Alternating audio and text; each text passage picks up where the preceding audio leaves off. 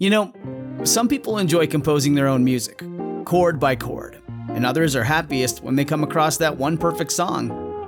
Work is not a lot different than that. Whether you prefer building your own workflow or using a pre-made template, with Monday.com, you and the team can work in a way that's comfortable for everyone. Tap the banner to go to Monday.com and build your own amazing workflow, or find an awesome template. No judgment. Introducing Bluehost Cloud, ultra-fast WordPress hosting with 100% uptime. Want a website with unmatched power, speed, and control? Of course you do. And now you can have all three with Bluehost Cloud, the new web hosting plan from Bluehost. With 100% uptime and incredibly speedy load times, your WordPress websites will be dependable and lightning fast on a global scale. Plus, your sites can handle even the biggest traffic spikes without going down or lagging. And with Bluehost Cloud, you get 24/7 WordPress priority support, meaning you're connected to WordPress experts anytime you need them. Not to mention, you automatically get daily backups and world-class security. So, what are you waiting for? Get Bluehost Cloud today by visiting Bluehost.com. That's Bluehost.com.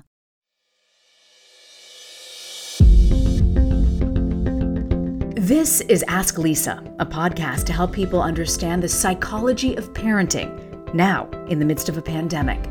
Psychologist Dr. Lisa Damour, author of 2 New York Times best-selling parenting books, takes your questions. And I'm co-host Rena Ninan, a journalist and mom of 2. Some of what we talk about comes from raising children ourselves. Most of the time, I'll be getting answers to your parenting questions. So send your questions to Ask Lisa at drlisadamour.com. Episode 47, Should Teens Be Allowed to Drink at Home?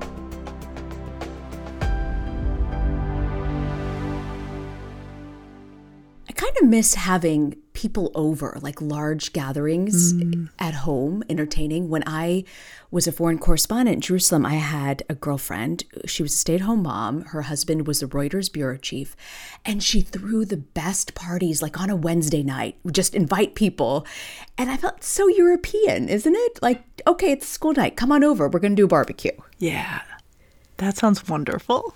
I miss that. I mean, not that I ever was doing big parties on Wednesday nights, but I miss people and parties. She was the ultimate entertainer. And I have to tell you, one thing she always said was, she's from Croatia, and she said, you know, I started to drink and have a sip with my grandfather when I was like 13. So drinking wasn't a big deal. And we always had this talk about how in America, drinking is such a big deal and it should just be a gradual part of sort of life and not a big deal. And what stood out to me, Lisa, was this letter that we got in our inbox. And it says, "Hi, I have listened to all your podcasts and loved Untangled as well. And even if I feel like the week's topic of your podcast might not apply to me, I'm always able to take some gems of wisdom away from it. So thank you. I'm writing today with a question about my 16-and-a-half-year-old daughter and drinking. My husband and I are on different pages when it comes to underage drinking. He wants her to become comfortable with alcohol around us. That way, we can be sure nothing bad happens to her when she's under the influence for the first time. He also wants her to start to know her limits and not to be that girl who was so restricted in her late teenage years that when she gets out into the world, she goes completely crazy with respect to alcohol. On the other hand, I guess you would say I'm more conservative and more of a rule follower. I understand it's completely normal for teenagers to sneak alcohol, drink, and get drunk on occasion. I think what I'm really struggling with is allowing or even encouraging her to drink in our presence. It is still the fact that we're allowing it, and quite frankly, allowing her to break the law that I don't feel right about. Maybe there's some sort of middle ground to be found. I really value your advice and would love to hear your thoughts on parents condoning teenage drinking and allowing teenagers to drink with them in their home or on vacation in countries that do not have a drinking age. Thank you so much. What do you think about this? I think it's a great letter. Yeah. Actually, Rena, what do you think? Like, where are you on this one? Because this is something that, reasonable people disagree strongly on this one. Yeah, no, it brought me back to Anna Maria and my friend in Jerusalem. And it just has always stayed with me. I wasn't a parent at the time, but I always thought to myself, when I have kids and I get to that stage, I want them to have a glass of wine with me and experience it and it not to be taboo, because that's when I feel like kids go crazy. I think a lot of people are of that mind. And actually, I was raised that way, that, having a sip of wine, my parents' wine if we were having dinner, a little sip of champagne if they were celebrating something was how I grew up. And I was still around plenty of high school drinking. And, I took a pretty low-key approach to it in college. And I think, sort of as, not as a psychologist, but personally, I'm like, yeah, I think we do a lot of like, well, it worked for me and I'm sure it'll work for my kids. I think we can be in that perspective. So the truth on this one, Rena, as far as I've come to understand it as a psychologist, is you can actually go either way. Like, I don't have a strong feeling. Like, if I have a strong feeling about something, I'll say it. I feel like parents can get this right either by, I'm going to use finger quotes, allowing drinking, or not finger quotes, either by allowing drinking in their home with their underage child, or they can get it right by saying no. The way the law is set up is that you're really not supposed to drink till you're 21, and we're going to stick with that. What matters to me is the conversations that get wrapped around it. To me, it's much less important, what the rule is. It's much more important to me that the parent take advantage of whatever rule they make to have broader conversations about alcohol in that kid's life. So you've got to talk about it. You got to talk about it. And I want to pick up on the legal thing because there's sort of an interesting twist that a lot of folks don't know about. So in a lot of states, in Ohio where I am, and I think where you are, I'm not sure, you can easily check this, you are allowed to serve your own child underage. Really? Yes, the law recognizes that. And it's not illegal to, give your kid a glass of wine in your own home. You can't give somebody else's kid a glass of wine in your own home. That is always off the table. But one thing a parent might do if they're leaning in that direction is like take a quick look. Am I allowed to serve my own kid? And I think more states than not, the answer is yes. And so if you're inclined in that direction, I would actually use the way the law is set up to have the conversation about why you're allowing your kid to drink with you. So what would you say? Yeah. Okay. So here's what I would say. I would say to them, so here's how the law works. You are not allowed to drink outside the home. You are not allowed to be served by someone other than us. What the law recognizes is that so much of where drinking goes wrong has to do with variables beyond the alcohol. That it's not the alcohol per se, unless you're going to drink, a lethal or a damaging or a dangerous amount. It's what's going on around the drinking. Because once you start drinking, your judgment is compromised. You're just not as sharp as you were.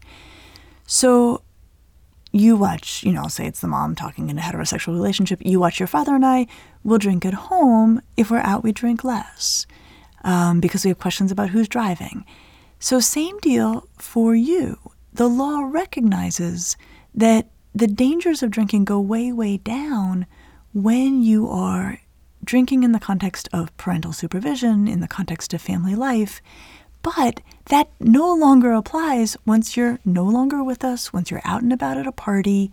So we're going to work with the law and have you, share this with us, maybe develop a good working relationship with alcohol as something that can be, interesting to taste or a nice part of a meal. And we're going to stick with the law, which is when you're not with us, it's illegal. And it's illegal because you're in contexts where not having good judgment could actually be dangerous for you. Do these conversations really resonate with teens talking about it like this? Well, I love that question, right? Like, it sounds so good in our heads, but like, how does it land with them?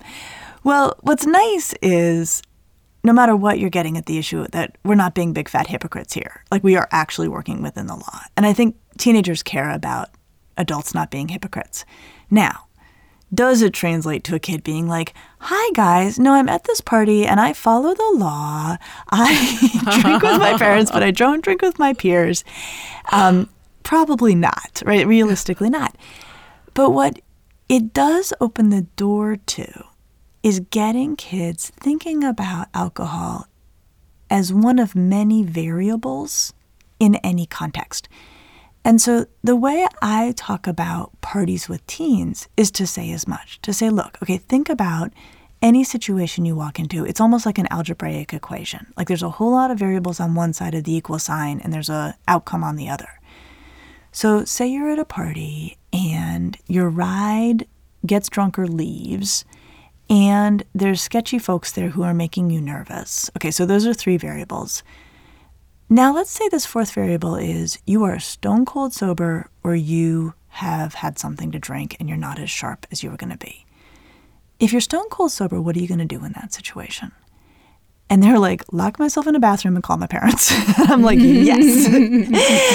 And I'm like, if you've had something to drink, you can see how now suddenly this becomes a much more tricky or risky situation. So it lays the groundwork for, I guess, what I would call like a variable informed thinking about alcohol. Because the problem with teenagers is they're very observant. And so if we are like, no, you can't have alcohol, it's bad. They're like, okay, well, you were drinking and you're not bursting into flames. These kids were at a party last weekend and they were drinking and nobody there burst into flames. Like, they don't buy those simple arguments because those simple arguments don't match the data they themselves are collecting. Wow, that's good. I want to be that cool parent who they're okay drinking and everything, but I also want them to know I'm still in charge. I've got a moral backbone. How do you get it to resonate and drop with them so they don't go nuts? Because I get what the dad is saying, and I think that's why I'm a little bit more relaxed and would probably be open and welcome them having a glass when it's appropriate with me. But I don't struggle with the illegal part of it, especially now that you've kind of explained it about doing it in your own home. But I do worry about my kid going off to college and then suddenly joining a frat or going to that party and cutting loose and not understanding where those red lines are. How do you get them to understand when it can go all wrong before it actually goes all wrong?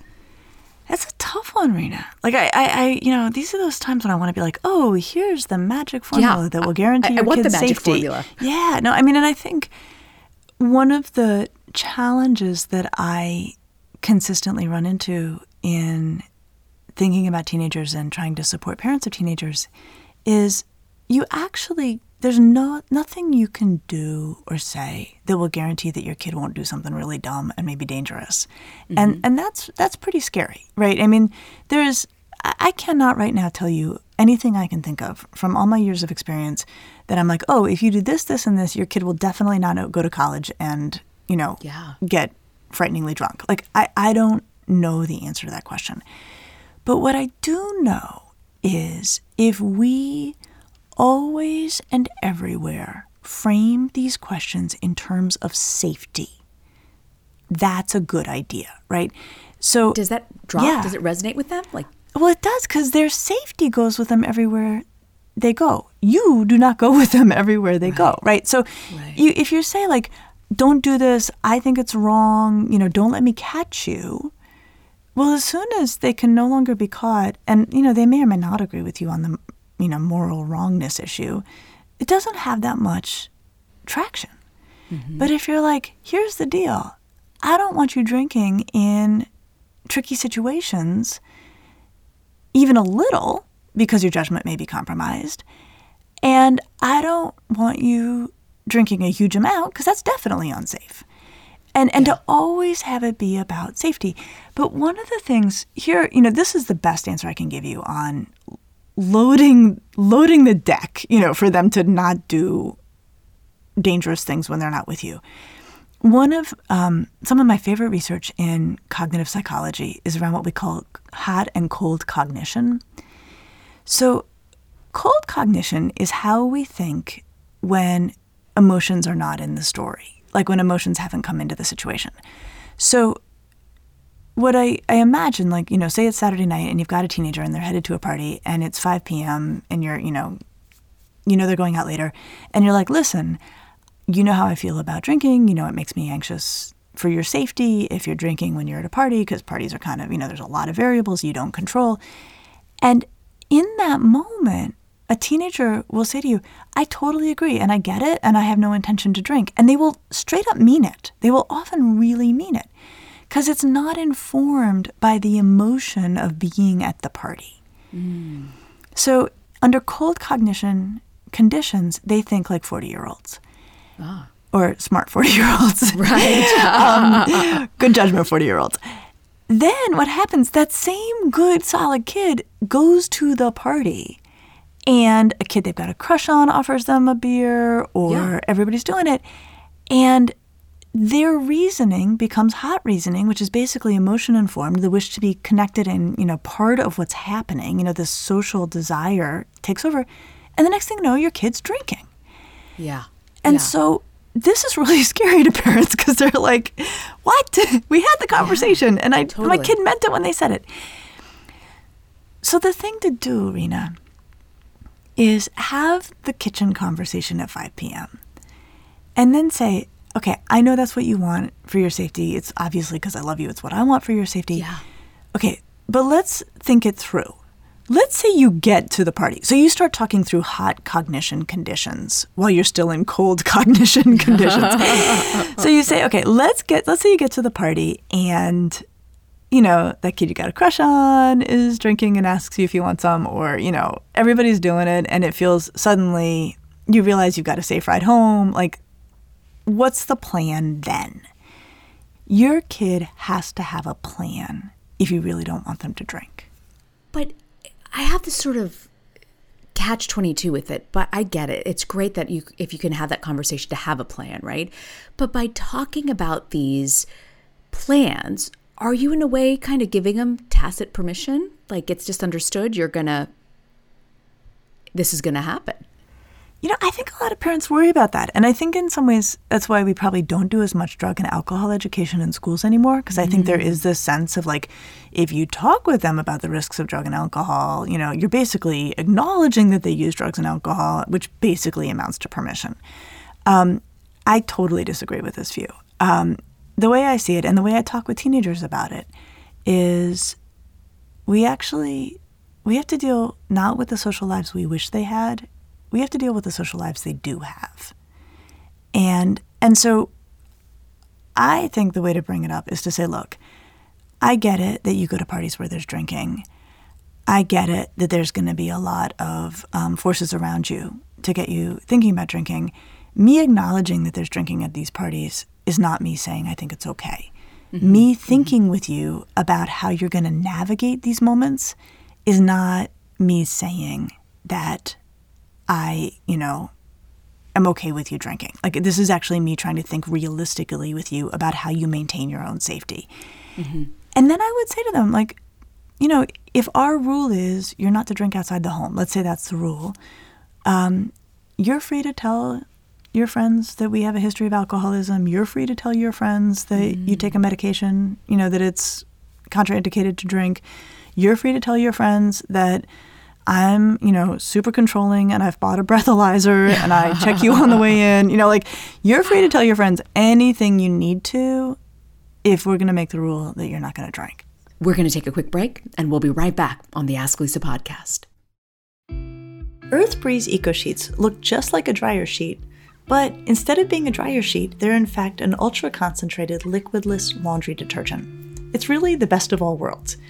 Earth Breeze is tough on stains and odors while being kind to the planet and to your skin. Personally, I get a huge kick out of using Earth Breeze. I love the fact that it takes up less space, is better for the environment, and yet it leaves my clothes smelling so good and it gets them so clean. Here's the bottom line. Making a positive impact in the world doesn't have to come at a cost to you. My clothes are clean, they smell great, and I feel like I actually did something good. Not just for my laundry, but also for the earth. Right now, my listeners can receive 40% off EarthBreeze just by going to earthbreeze.com/asklisa. That's earthbreeze.com/asklisa to cut out single-use plastic in your laundry room and claim 40% off your subscription. earthbreeze.com/asklisa. I was recently watching an interview of the wife of a world leader, and in the middle of the interview, she reaches over to pull her bra strap up, and I thought, boy, this is something all women everywhere are struggling with. This is why I absolutely love Honeylove. I have the crossover bra, which is just so functional, but it feels so good on. I feel like I've got the support without feeling like I've got this heavy-duty bra on. I've been through all the bras. The elastic wears out, the underwire pinches into your skin, you have to hand wash some, you can only wash it in this type of detergent, and I just wanted something that takes out all the fuss and will support me day in and day out. Honeylove's not just supporting women, it's empowering women. So treat yourself to the best bra on the market and save 20% off at honeylove.com/askalisa. You can use our exclusive link to get 20% off. That's honeylove.com/askalisa to find your perfect fit. And after you purchase, they're going to ask you where you heard about them. We hope you support the show and tell them Ask Alisa sent you. Honeys, you deserve this. Free the pain and discomfort and keep the support with Honeylove. So I'm really starting to feel it in my mid-40s, just how much stress, hormone fluctuation, and the lack of sleep can really affect the way your skin looks, from dry skin to dark spots and acne.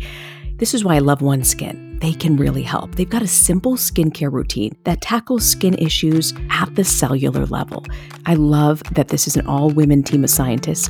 OneSkin's developed a proprietary peptide called OS1 that's scientifically validated to actually improve the health of your skin beneath the surface. No irritation, no complicated multi-step routine. It's so simple. I really have felt the difference in how my face looks after using this product. OneSkin is the world's first skin longevity company by focusing on the cellular aspect of aging. OneSkin keeps your skin looking and acting younger for longer. So get started today. Try it out with 15% off using the code AskLisa at oneskin.co. That's 15% off oneskin.co with the code AskLisa. And after your purchase, they'll ask where you heard about them. Please support our show and tell them the Ask Lisa podcast sent you. Welcome back to the Ask Lisa podcast. So Lisa, what do teens tell you when they come to see you for therapy? Are they okay with being drunk and out of control? I'm curious what teens really think about going to these parties and being in these positions. Because I remember there were times where I wasn't really interested in doing it, but everyone else is there, right? So much of the teenage years, I feel like, is about that emotion. Yeah. I think it's hard. I think, honestly, Rena, I think a lot of times they feel like what parents are saying, what adults are saying, doesn't line up with what they're encountering. That adults are saying, don't drink. Like, go to the party, but don't drink. Or don't go to parties where there's drinking. And kids are like, okay, one, if you're saying don't go to parties where there's no drinking, where there's drinking, like, I might as well not have much of a social life. I think for a lot of kids, it feels like that. Or two, you don't get it about how complicated it is once I show up there. Yeah. And so I would much rather have a sleeves rolled up conversation of, let's assume you're going to get there, and let's assume there's going to be a lot of drinking, and let's assume you're going to be leaning in that direction. How do you maintain safety? Like, talk me through it. And then, Rena, honestly, even though it feels like it's contradicting everything, I still think it's really important to say this.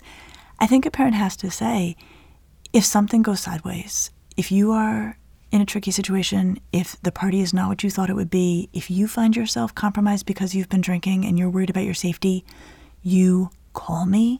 I will come get you from anywhere at any time. I will never make you sorry that you asked my help. Wow. Safety, safety, safety. That is the only thing that matters here. Wow, that is great. I will never make you sorry for calling me if you need help in a situation like this. Absolutely. Like, we want our kids to be safe. Yeah, so true. So going back to this letter, Lisa. Yeah. Who's right? The mom who feels uncomfortable because she says it's illegal, or their dad who says, I'd rather this be a safe environment where she can try things and be aware and not be the crazy kid who had restrictive parents and then went crazy? I think they're both kind of right.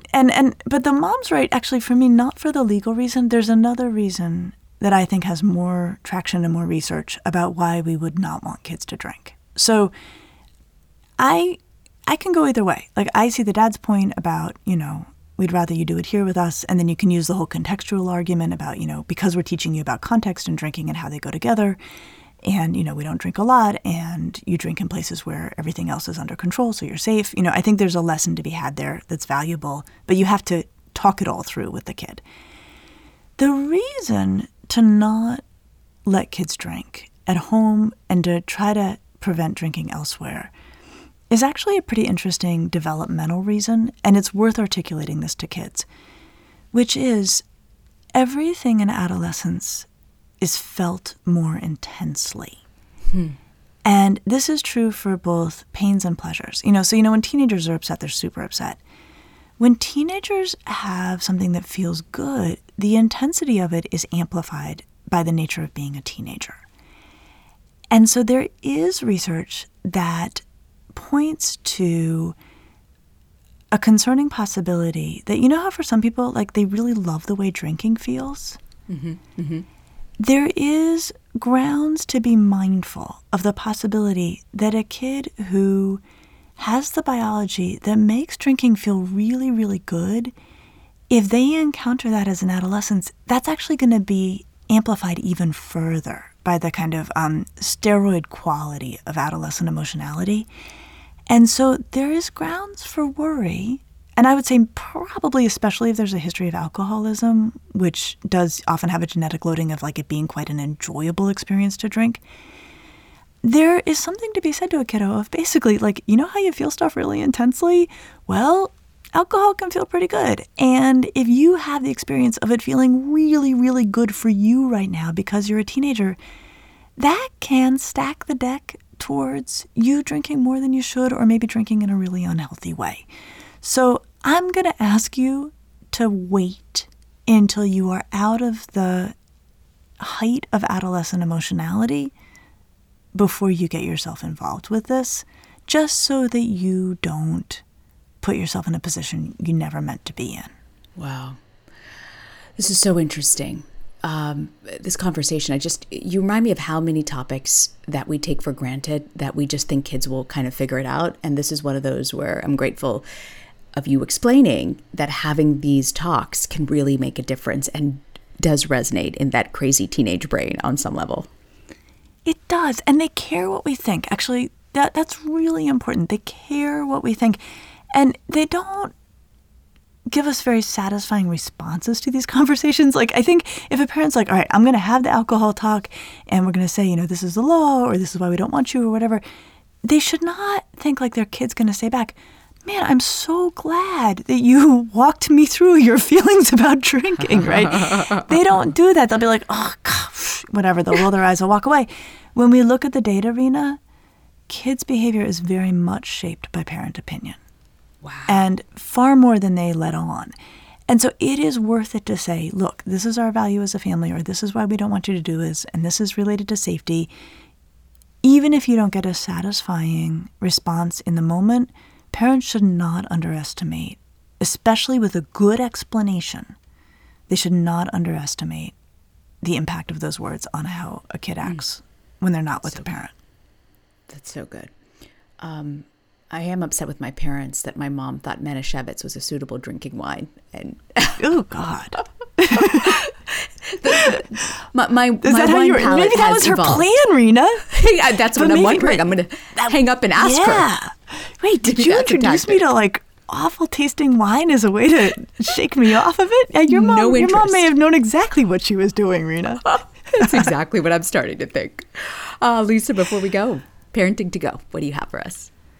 I'm just going to hammer this home, Rena. Safety, safety, safety. Anytime we are making a rule, especially for a teenager, frame it in terms of safety. All of the rules we make for teenagers are safety related. Drinking, driving, romantic activity, messing around with substances.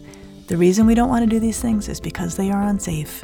Always frame it in terms of safety. Safety goes with your kid everywhere they go. You do not. Great advice. And I know it is the time of year where parents are dropping freshmen off to college. Next week, we're going to talk about how often you should be in touch with your college freshmen and what you should do to prepare your child for freshman year. I'll see you next week. See you next week.